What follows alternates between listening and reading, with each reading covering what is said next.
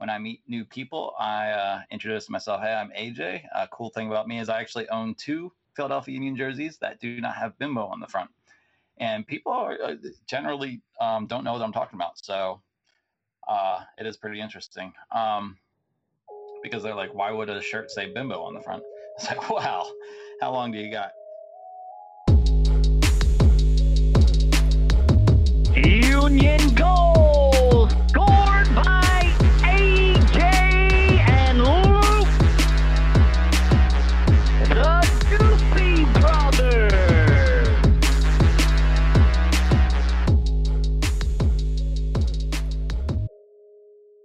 Hey guys, Doopy Brothers podcast presented by the Brotherly Game. I'm AJ down in Fredericksburg, Virginia, joined by my co-host and my brother. I am Luke. I am up here in Philly, and it is episode 74. 74, October 15th, man, middle of October. How about that? Tonight we're going to cover 2 games, Montreal and DC. We'll talk about some important stats from our season so far. In honor of the debate that is not a debate tonight going on while we're recording, we'll talk about some debatable Union topics that have happened over the years, and then we'll talk about what's coming up for the Union as we move forward. So let's go. Montreal. This was a cool one. This was the first one that we were going to get to go to in general as fans. So we were able to get some tickets, and even before the game, we were at the Larimer. I just gotta say, welcome back to pregame anxiety. I don't know about you, but I definitely felt it sitting there drinking a beer. I just kind of felt a little anxious. No, yeah, definitely. It's harder when you know you're going to be watching the game live and everything, and there's anxiety for other reasons too with that. But I think the Union organization handled that all really well. We felt pretty comfortable throughout the game experience, and obviously enjoyed the game even though the rain was out that night, but it wasn't terrible. But the protocols and everything felt pretty good. Props to Union for handling that. It's definitely not an easy thing to do, and not something everyone's comfortable with. But I think it was as good as it could be. Yeah, I'd agree. So hopefully everyone gets a chance to go experience a Union game in person this year. That was definitely good. Definitely didn't. I personally didn't feel like I was in any danger. I felt like that. Yeah, they did a good job. We even got to go into the club shop. We each bought stuff, so that was cool. Got to support the team. But let's talk about the soccer. So it was a wet and rainy night, but the Union started. Ilsinho started. Craval started. I wasn't exactly thrilled about those, but Ilsinho had himself a nice little game. Started off the game with an assist to Montero. It's just nice little play. It's really, if you've seen one Ilsinho assist, you've seen this Ilsinho assist, cutting in from the outside and then slipping it behind the defender. That was sweet. I'm sure we've talked about this same exact play before with either, a Casper, a Sergio, a Brendan Aronson, a Bedoya. This is very, very classic Ilsinho type play. It was awesome.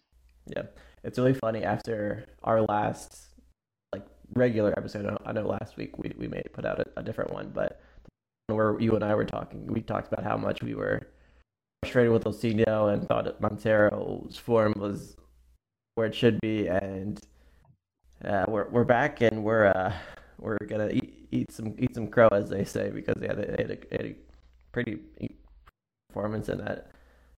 Yeah, Ilsinho held his own for the 60 whatever minutes he played, and I think 72 minutes okay. in there. Yeah, that's pretty good. I'd say he held his own for probably about 50 of them. That's fine. So that was good, and we definitely. It's nice that the players listen to the podcast and then they go out and want to prove to the Doopy brothers that they are worth all the money that we're paying them, because those are 2 of the more expensive players on the squad. That first goal is pretty crucial because the first half Montreal got the best of it, because I don't know, Union started off pretty well, and then Montreal got, but once they got settled in, they feel like they had better possession. first half. So getting that goal like kind of against the run of play was pretty crucial because I don't know, Montreal is like a tricky team, so keeping them lingering and not capitalize on chances that could the result could really turn against them. But that first half goal, I feel like that's crucial, and that really helped settle Union and be like, okay, this is we're up a goal, we can get this result, and they know how to do that, and so that was good. Yeah, I'd say both of the games that we're kind of talking about tonight, I would say neither of them were like dominant performances by the Union that you would look at that team and say, yeah, they're definitely one of the best teams in the league. But what good teams do is not lose, and we didn't lose either game. So then we get into the second half, and obviously Aronson plays Elsinio through, who finds Santos, who just come on, and he kind of like trips the ball into the goal, which is kind of a funny finish. Yeah. But yeah, so then once you get 2 goals, it's you're feeling good because even though Montreal came down and scored, that was a good player who scored. I like their number 14. He was a good player. Mm-hmm.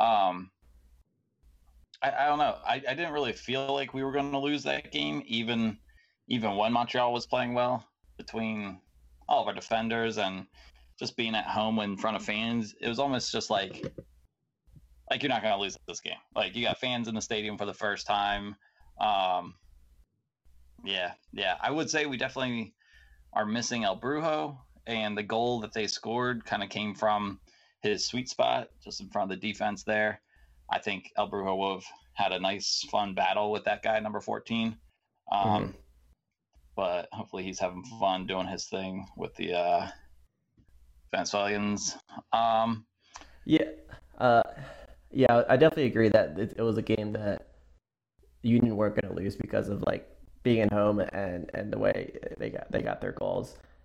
I feel like that's just like a sign of like this, they're just that good of a team, and we saw that last year when like they kind of continue this, like, okay, when they have a lead and they're at home in front of fans, they know what to do, and you can kind of sense that, and maybe they were doing that more so without fans, but like it's cool when you're in the stadium, you kind of have more of a feel for the game, obviously, and it's like you can feel like, okay, this team is confident and they're gonna win.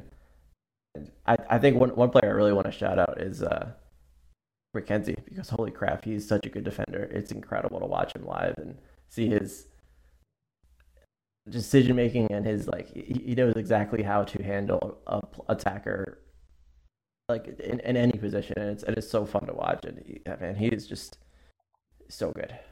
Yeah, I would agree. Yeah, obviously, like, Aronson's gotten a lot more attention this year with a potential move, but say Mckenzie looks more polished of the two, more of a player who, if a team overseas picks him up, I could see him getting minutes before Aronson. Because he just seems to have it all right now. Very calm too. Never looks panicked. Maybe that's just his way about him, but the dude is as calm as you know what. And let's take that into where he took us to the playoffs, the DC game last night. Yeah, I mean, it was so frustrating because it's like a team we obviously handled them really easily in the previous game with them, and I know that game they had even more injury problems than they did this game, and they still had injury problems in this game, and it still felt like a game we should have just easily handled. But I feel like credit to DC because they really, to the Union, like they weren't like a world class team, but they really made it difficult for the Union, and we've seen like teams like Cincinnati do that in that other draw. So they knew how to disrupt the Union well enough to from doing what the Union do best. So it was frustrating to watch, but it's also like you have to understand, like, I don't want to the Union as much as giving credit to DC for this game. Yeah, I agree. I still, just to go back to the El Brujo, I think the team is missing him a lot. Just the energy, the kind of bite. It almost seems like we're just kind of in a little bit of a lull right now while he's not here. And I know you can't always rely on him.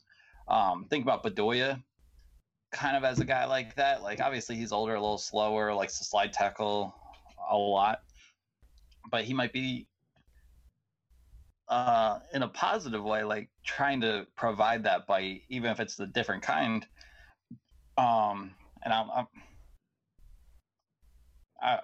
don't know. It's definitely different than what El Brujo's bringing, buzzing around the field, but kind of fouling a guy, knocking him off. Obviously, has collected.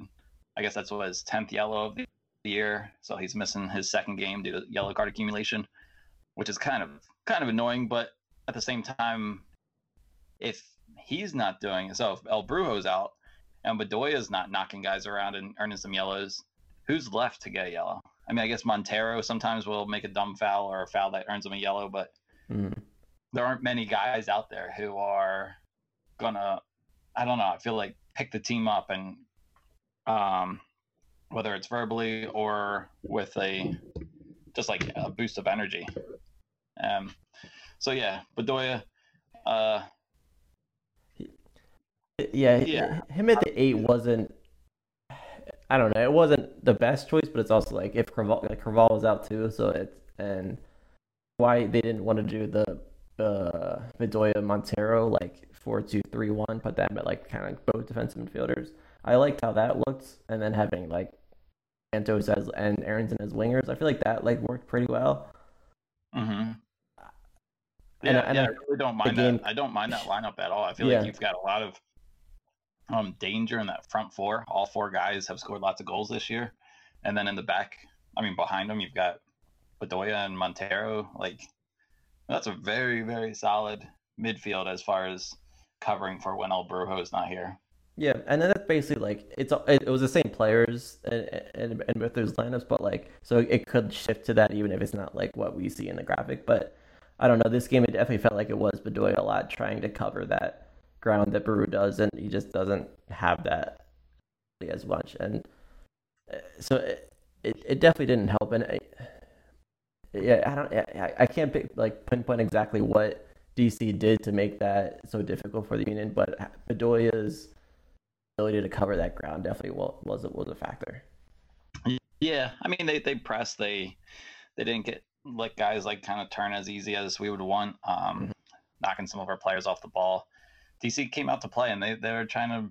Right now they've got that little, our coach was just fired, we got to play for the guy and kind of earn our spot mentality. So you're always going to get teams kind of playing a little rougher and kind of knock the Union off their style. Yeah, so Fontana got the goal, which was awesome. We love the Font man. Yeah, and it was his birthday, 21st birthday. So that's number 21 getting the goal on his 21st birthday. That's pretty cool. He's had a great year. I had a dream the night before that he was going to have 2, so I got really excited. And I have a text to a buddy that says that. I'm not just saying it. I texted Tom saying like, "Yo, I had a dream Fontana has 2," and I saw he scored 1, and I was like, "Holy crap!" Like, I can't wait to find out what I dream about next. Yeah, maybe Kearney should have kept him on. Yeah, and that's my main criticism right now, is that my dreams didn't come true. But yeah, that is cool. Yeah, Fontana, man, he is just popping up in the right spots. I mean, when he gets the ball, he's got a super powerful shot, gets it off really quick, and then he's also making runs in the box, finding himself in the right spot. He's very involved in the offense. You wrote 2 annoying DC goals. Yeah, so after that, like, obviously that's when DC scored their goals, and they were pretty close together, barring time to like check the PK and all that. It was super frustrating because the first goal, corner kick, Donovan Pines gets his head on it, and I'm pretty sure he was Elliott's man, and was able to kind of create a little pick and get some space, but it was like just too easy of a header, and it's just frustrating because DC wasn't getting a lot of chances. Like, as we were giving credit, but like offensively, it really didn't have too much. And aside from like corner kicks and stuff, they weren't going to score. It felt like, that's frustrating. And obviously, the Union have had some problems covering corner kicks in this season. So yeah, it's just, I don't know. No, it's just frustrating to see that happen, and then.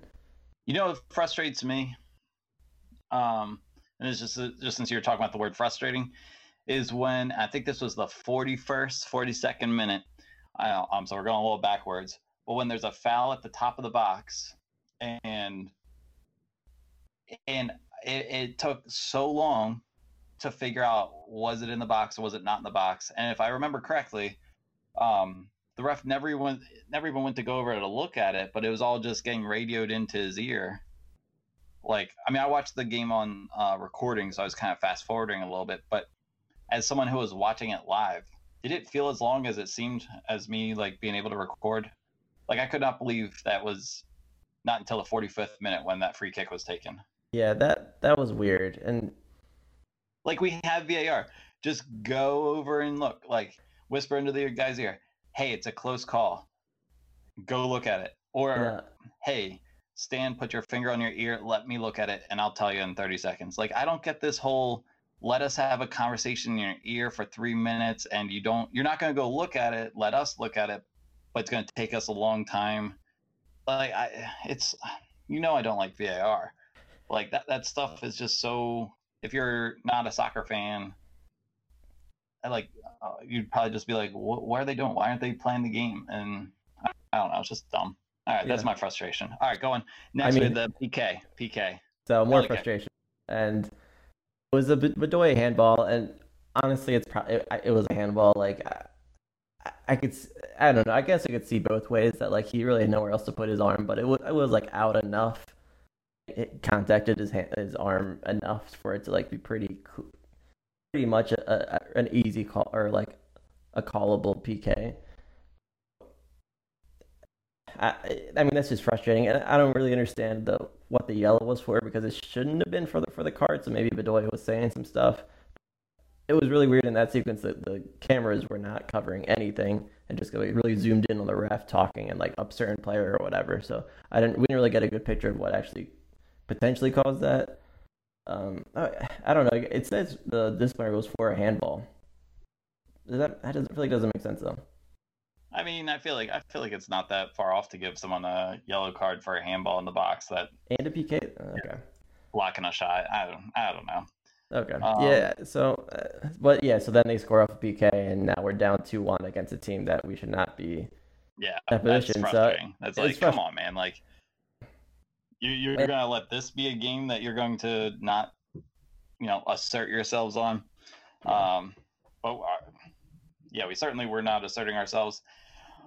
But then good things happen because central defenders are awesome.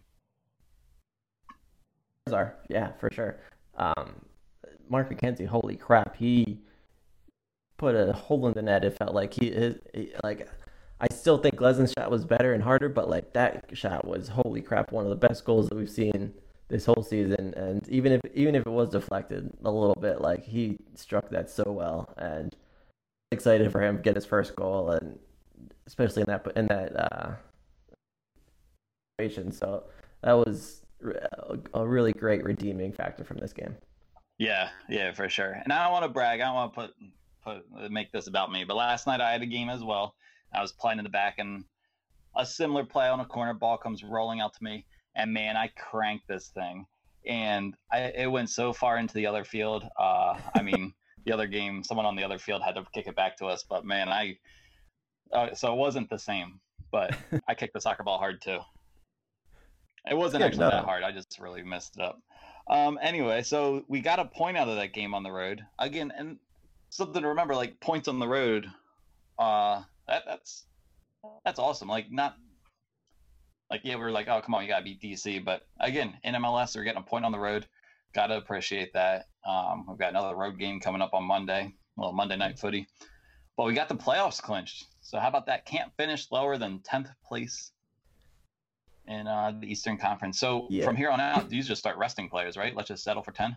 Sure. How do you feel about like us clinching the playoffs? We're excited by that. Like when you saw that. I guess I don't really care. I mean, like it. I mean, I care obviously, but like, yeah. Like we knew we were gonna make the playoffs. Like we knew, like we're at the point where like, and obviously in this year when there's 10 teams making the playoffs, it's like, yeah, we were going to make the playoffs. Like, I don't think that was really a question. Yeah, if you look at the teams who are below the line, Yeah, like we're not in that category. And I But don't want us. I don't know. I mean, as long, yeah. So yeah, I get what you're saying. Like, cool. You got to yeah, put like up a graphic with the lightning bolt with Jack Elliott coming through saying playoffs. right. But you could have put that up like a month ago and been like, "Yo, we're going to the playoffs. Just like prepare yourselves." Like half the teams can say that right now, and it's probably accurate. Well, yeah, because half the teams really do make the playoffs, right? No, yeah. So yeah, I mean, it's cool. It's cool that we're the second team to make the playoffs and that this early. So there's merit to that we're that everyone else. So that's cool. We're still second and supporter shield even after this tie because of Toronto and Columbus results, which made the tie a little bit sour for us, and that's something that we could have realized on those drop points from the other games, and moved a little bit closer to Toronto. But like I said, it's still a road point, Clinton playoffs. Not much we can. Complaining is more like nitpicking at this point for this game. Yeah, for sure. Which is we're good at that. We can do it all night, but Yeah, and I don't think anyone understands how the playoffs are going to work at this point still. But I mean, people do, but I don't. So, yeah. So, anything else you want to talk about with that DC game? Now let's take a break. All right. Well, before we got to we got to do Union Best, Union Worst. We just talked about 2 games. Union Best, Union Worst. Come on, bro. Don't forget from tradition. Games? Both games. Yeah. 2 games. Union Best, Union Worst. Let's go worst first. Who would you say your Union Worst was? I'll go with Casper. Yeah. He hasn't been doing too much. He hasn't had a goal in like 5 games or something, they said, and he's just not involved enough, which is frustrating from your kind of lead striker. So yeah. That guy. Yeah, I was gonna say Sergio, but I guess he did score. I guess I don't really have a player to say worst. I mean, whoever you say is going to end up like lighting it up the next week, yeah, I guess. I mean, I was gonna say Aronson didn't do much during the Montreal game, but then against DC, just looking at his stats, he had like 35 passes or something. And he the second Montreal goal. So. Yeah, that's true. Yeah, I don't know. Maybe I'm Bezo. Okay. Anyway, let's go best. Let's go best. Okay. I've got 2, so I know who I'm gonna, or I know I'll at least have someone for you. You say it first though. Darn. Okay. I'll go the guy who's probably still drunk right now, Mr. Font, the Font man, Fontana. I love it, man. Score yourself a goal and turn 21. How about that? All right, yeah, that's pretty easy. All right, I'm gonna go Montero. More so because of how he played in the Montreal game, because that was such a good game. But he was, I guess, fine in DC, the DC game. But the way he showed up in that game was really exciting to see, because that's kind of the guy we were kind of like waiting for. You and I were saying that that's the guy that we paid money for. So it's good to see that, and hopefully we'll see more of that the rest of the season from him. For sure. I like that one. I was also going to say Mr. Mark Mckenzie scoring your first professional goal. That's pretty sick, man. That's awesome.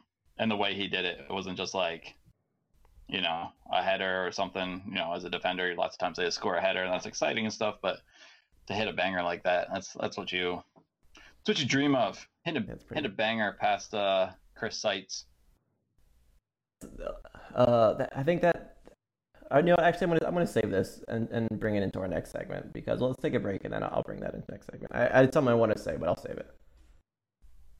All right, there's a tease for you. All right, guys, come back after this break. We'll talk about some stats and Union debatable topics. So come back after this.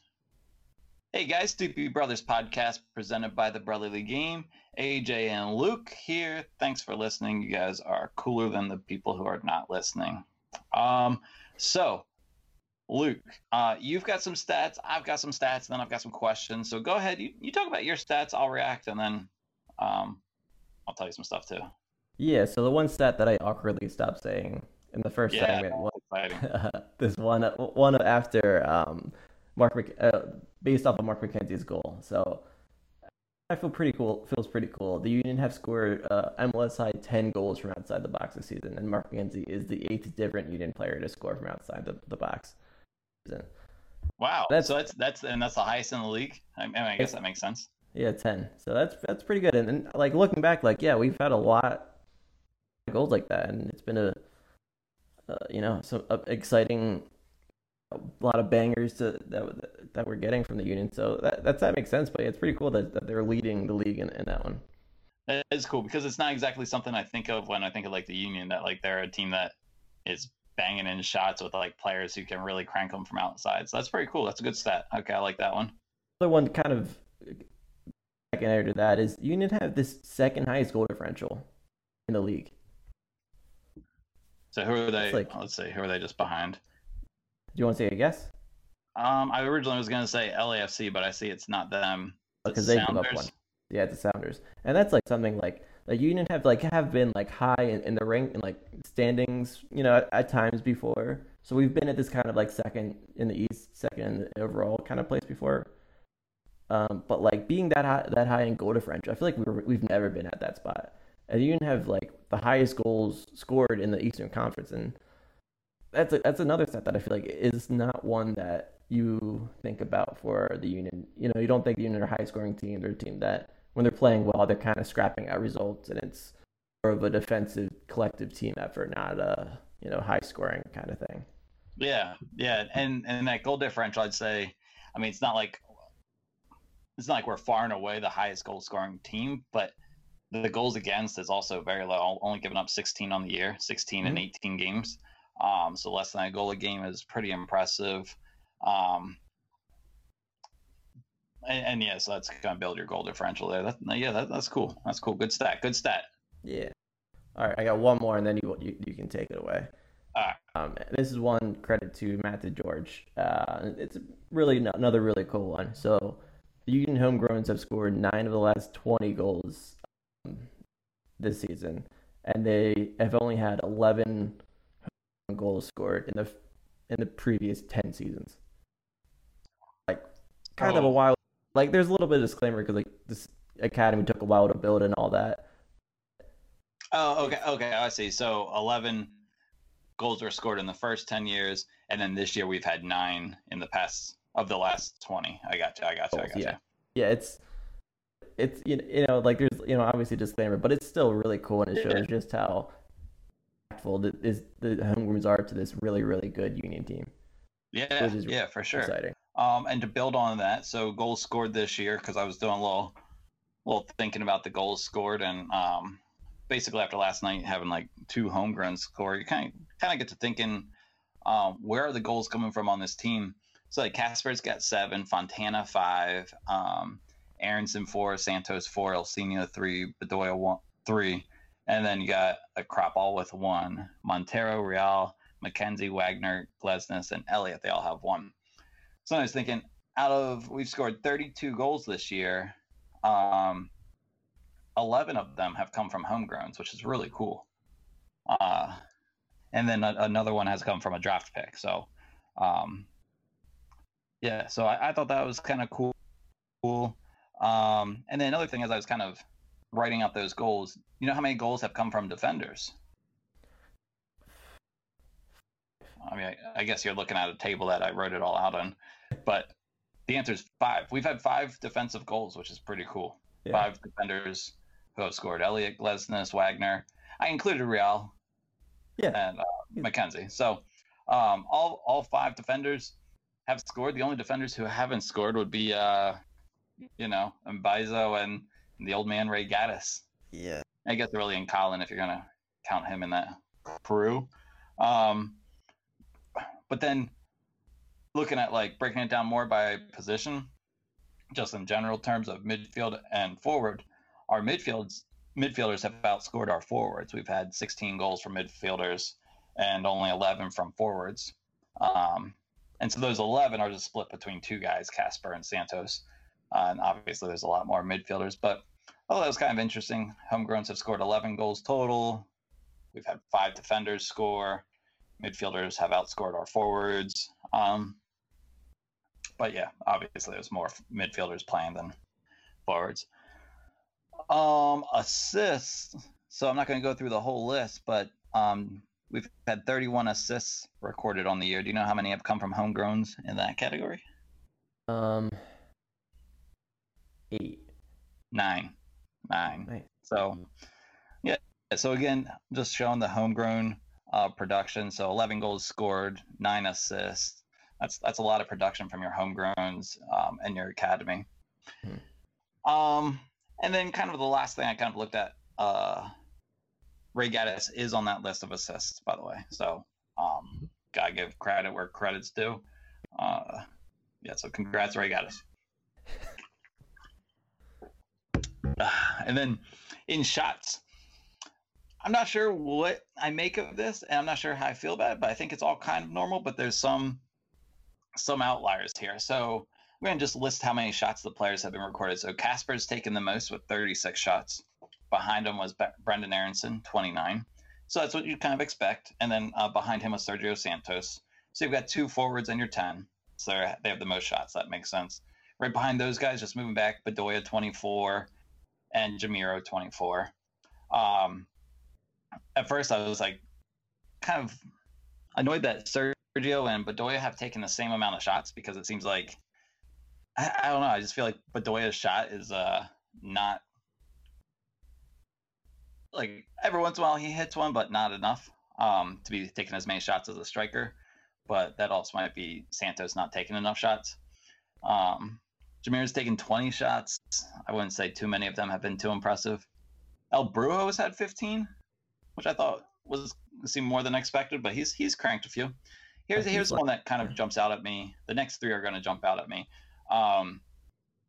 Fontana's only taken 14 shots. He has 5 goals. So that's a pretty good rate. What? That's a good rate.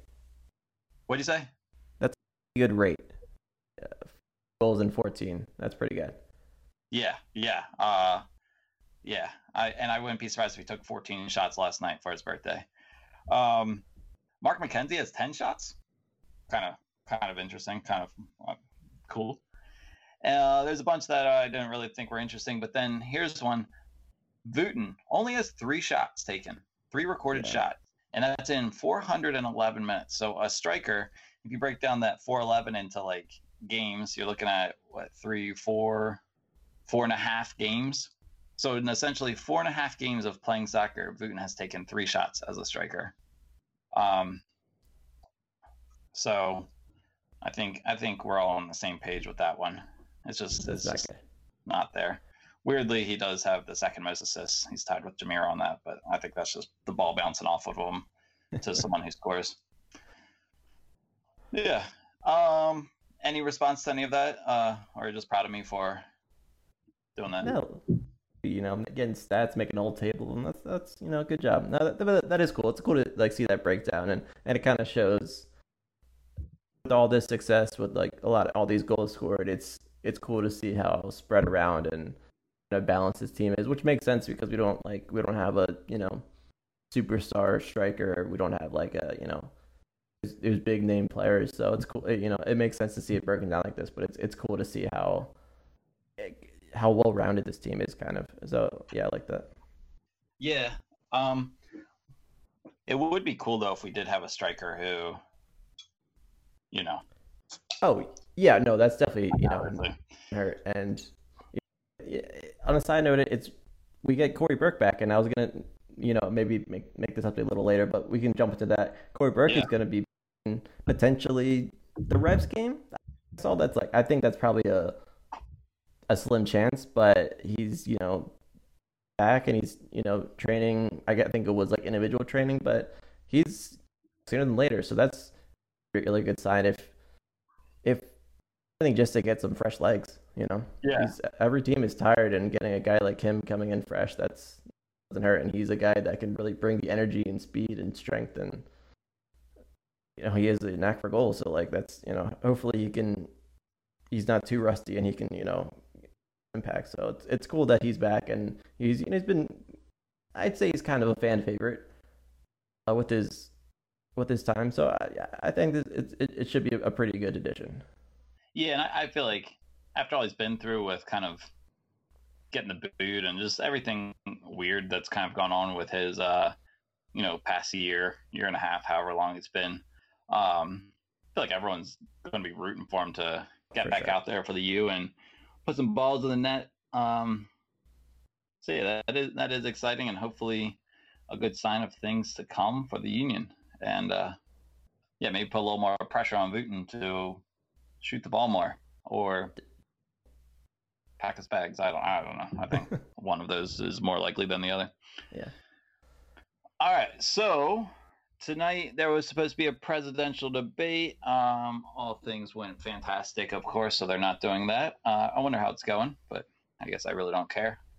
I made a list of the top 10, and you can agree or disagree. I don't care. The only difference is I'll be right. About Union fan debates that have happened over the years. As a Union fan, I'm sure I'm missing some. A lot will be a little more a little recency bias, I'm sure. I might ask your opinion on one or two as we go down the list. Okay. All right, sounds good. Cool. So the number 10, top 10 Union fan debates has been which Doopy brother has the worst takes. You would argue that it's you. I would argue that it's me. I think Matt Ralph would argue that he regrets ever signing us up. No, just kidding. It's you. All right, number 9. Out of all 1,900 Union podcasts that are out there, which do you listen to first? Okay. Luke, just curious, do you have a favorite one other than our own? I'd go with Sons of Ben podcast. They always have the best guests, and they're fun. Yeah, they didn't.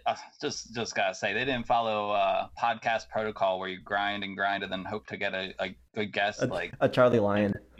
Second or third year. They really just were able to pull strings and get some high level guests right away, and jump into the front of the line. Must be nice, guys. But yeah, that's a good shout. I also enjoy all 3 points. I always feel like they bring like a different perspective or a different idea to a similar topic. Like I don't know. I always think like, oh, I didn't think about it that way, or yeah. So, but yeah, there's a lot of good ones. Of course, everybody knows lots of good Union podcasts. And if you don't know and you're only listening to us, then I'm not going to tell you any others. Keep giving us those listens. Number 8. This one has not been so much of a debate over the past year or two, but before that, I would say it was a major debate. Jim Curtin is a good coach. And to go with that, Jim Curtin's name has an A in it. That's the other thing. Jim Curtain, because of autocorrect. But yeah, I'd say now everyone's kind of happy with him. Jimothy. Number 7. This is one that I always felt pretty strongly about, and people felt very strongly on the other side. Roland Alberg was a good Union player. I'd say he had his moments, but I was very happy and fine to see him go. I feel like that debate kind of turned into Marco Fabian too. When I almost put him on this list too, but he did not make it. He would have been like first one out. Yeah, but they're like had a similar type vibe, and there's some sides on there for those guys. Yeah, just lazy and just wanted to score delicious goals, but didn't want to do anything else. All right, but that's just my one guy's opinion. Number 6 on the top 10 Union fan debates, according to AJ, Ernie Stewart. Basically, just his tenure. Let's say while he was in charge as sporting director, results always weren't the best, and he also didn't exactly respond the best to poor results. But then you kind of see a lot of the fruits of his labors on the back end here. So it's a little bit up for debate, and there's a little bit of debate about that and talk about that in the Brotherly Game Slack. So it's cool hearing them. Number 5, we're in the top 5. Ray Gaddis. Where does he belong in Union history lore? The old right back, old dependable, But yeah, does he get a Ring of Honor spot? What do you think? Ring of Honor, yes or no? I think so. Yeah, I think it's pretty clear with his tenure, and he's this year he's even like played like a good right back on a good team. So I think he's earned it, or he will earn it at least by the end of his career. Like a fine wine, do you think so? When he's healthy, he gets a starting spot back, right? Yes, I think so. I think that's pretty clear, especially after the way he was playing the past couple games. Not super convincing, so I'd like to get Ray back. There you go. Does he start next year? Ray Gaddis? Yeah. No, like it's tough to see who's could outseed him. Like we thought it could have been Beza, and I don't know. I still feel comfortable with Ray even next year. Not that old. And I don't know. Like Nathan Harriel could be a guy, but I think he still is a year or two off. So I don't know. Do you know how old Ray Gaddis is? No, but I don't think he's that. Like how? Do you know? Yeah, I just looked it up. He's 46 years old. Okay, I believe that. Actually, sorry, I read that wrong. It's a 3 and a 0. 30.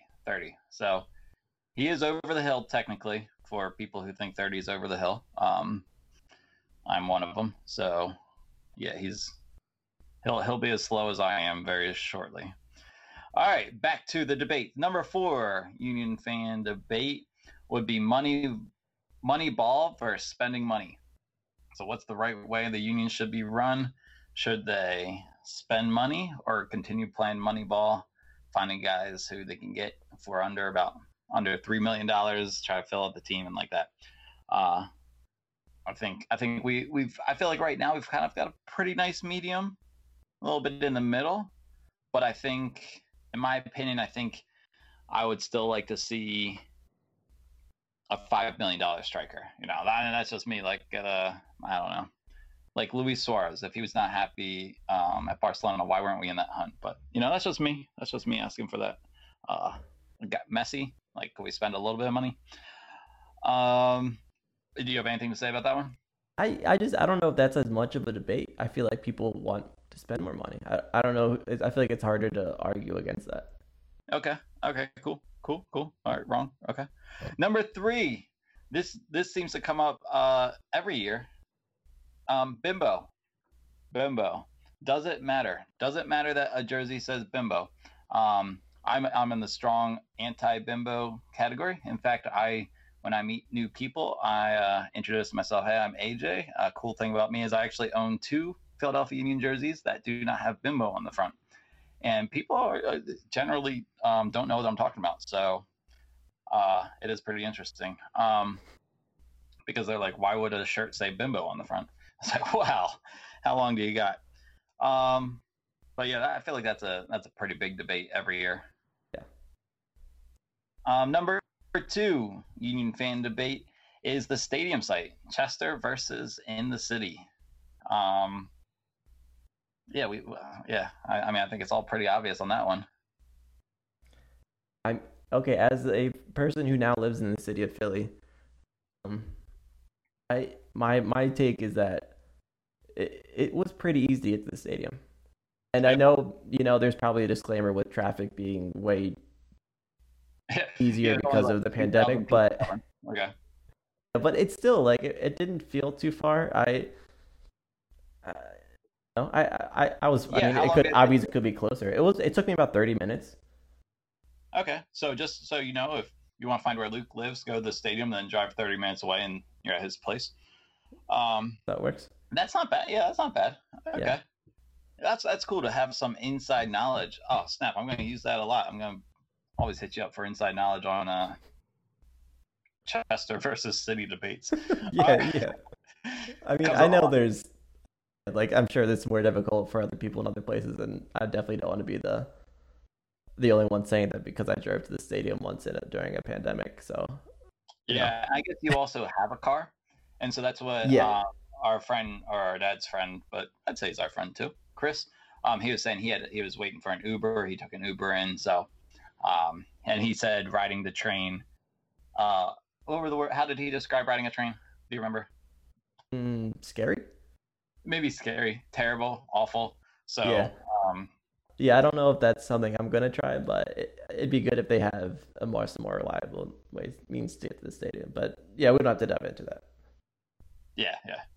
All right, so that was number 2, and the number 1 Union fan debate, and I would say this is more of just a general soccer debate for every team, every club. Jersey designs. Every year, new jerseys released. Everyone hates it and everyone loves it. So that's just jersey culture. Yeah, I would say even with like a team like Forward Madison, you get people who love it, people who hate it. Yeah. What do you think of my list, man? Pretty good debate. Yeah, that was pretty good. Yeah. Any did I miss? I should have prefaced it with that. I think that's pretty much it. Nothing else jumps to mind. Yeah, I think that's pretty good. That's pretty like big ones. Cool. If you have any other Union debates, throw them at Luke on Twitter at Doopy Brothers. Yeah, Doopy Brothers. That's a handle. All right. Yeah, let's get into Monday night. We got some Monday night footy coming our way. Yeah. What are we gonna do? There's no Bedoya, no Martinez. Is Craval for sure out, or you think he's out?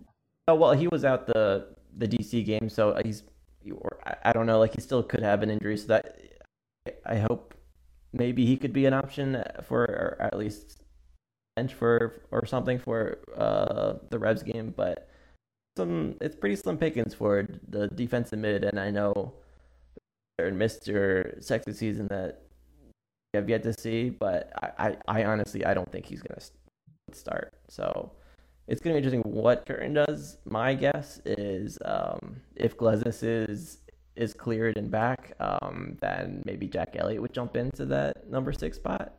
That could be fun. Could be interesting. He says Jack Elliott could play any position on the field. So, what do you think about that?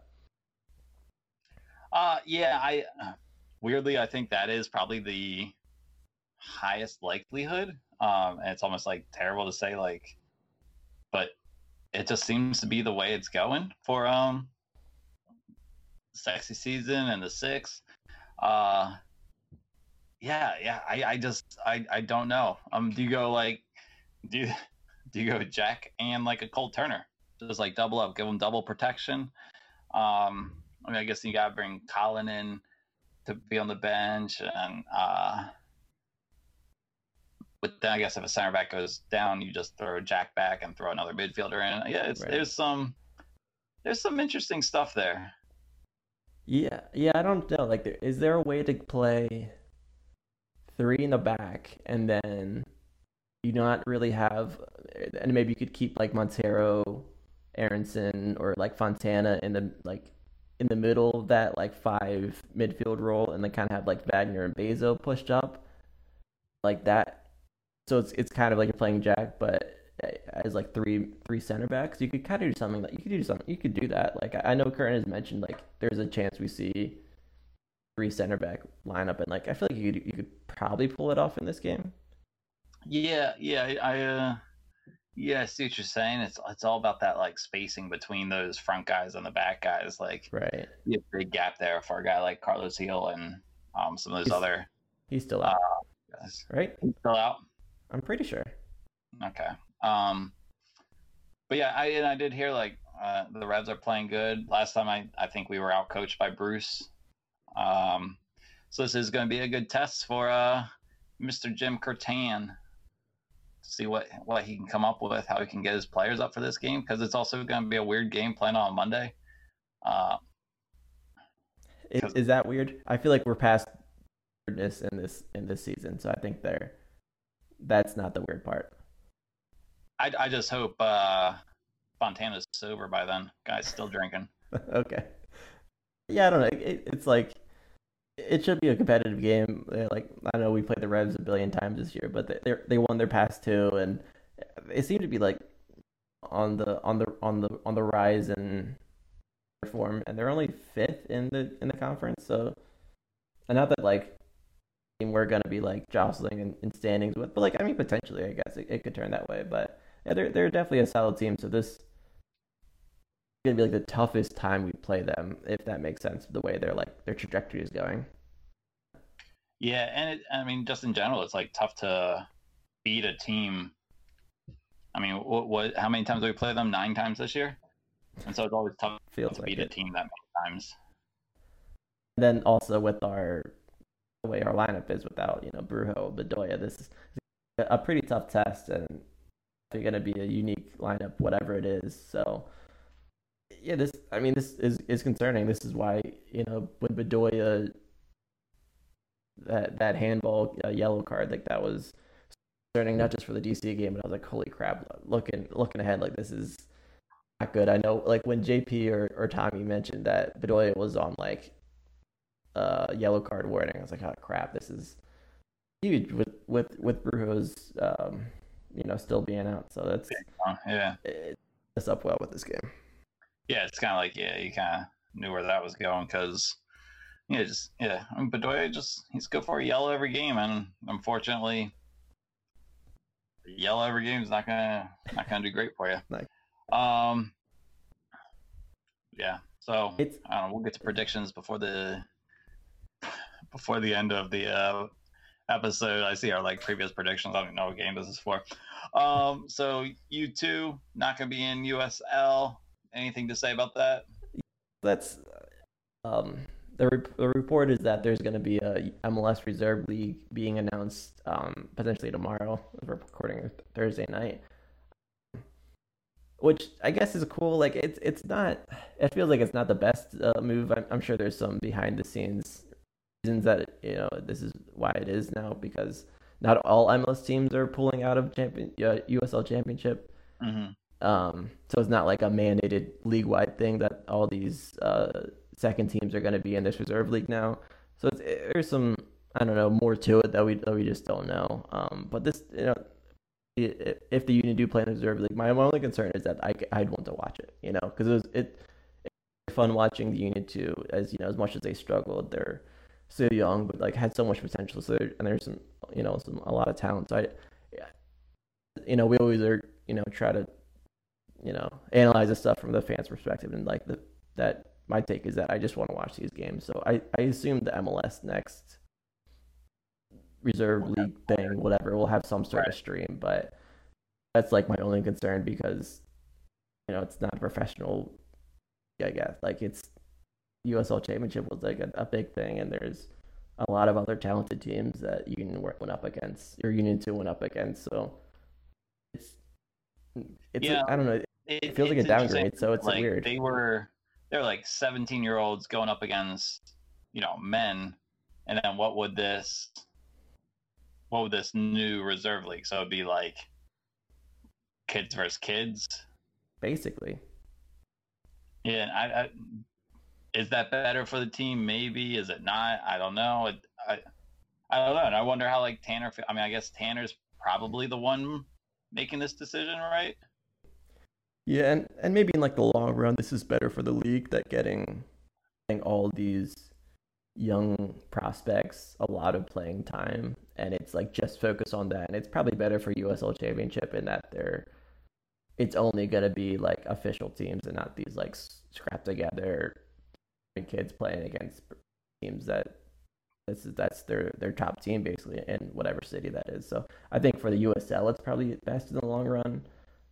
I mean, I guess we'd be happy for them because that's another American league that if we don't have an affiliate anymore, we can still support as as American soccer. But I don't know, it's a little concerning for Union too. So we'll see how it all pans out, and hopefully more comes out of it soon. Yeah. I wonder if like players are excited to be like, we're not going to get beat 6-1 for nothing on like a weekly basis or whatever. Yeah. But probably good. Yeah. All right, man. So I'm afraid to ask you because I'm not really giving you any heads up. Any weekly eBay finds? Okay. Yes, there's one. I think I saved it. Maybe not. Okay. It was a Union onesie I saw. Like onesie, like a pajama onesie? Yeah. And it was like $10. And I almost bought it like for you or something. Oh, yeah. And so is that like, it was an adult size? It wasn't like a kid size? I mean, I don't know. It was an adult one. I don't know if there was a size attached to it. It looks pretty funny. But, it's a rare find, I'd say.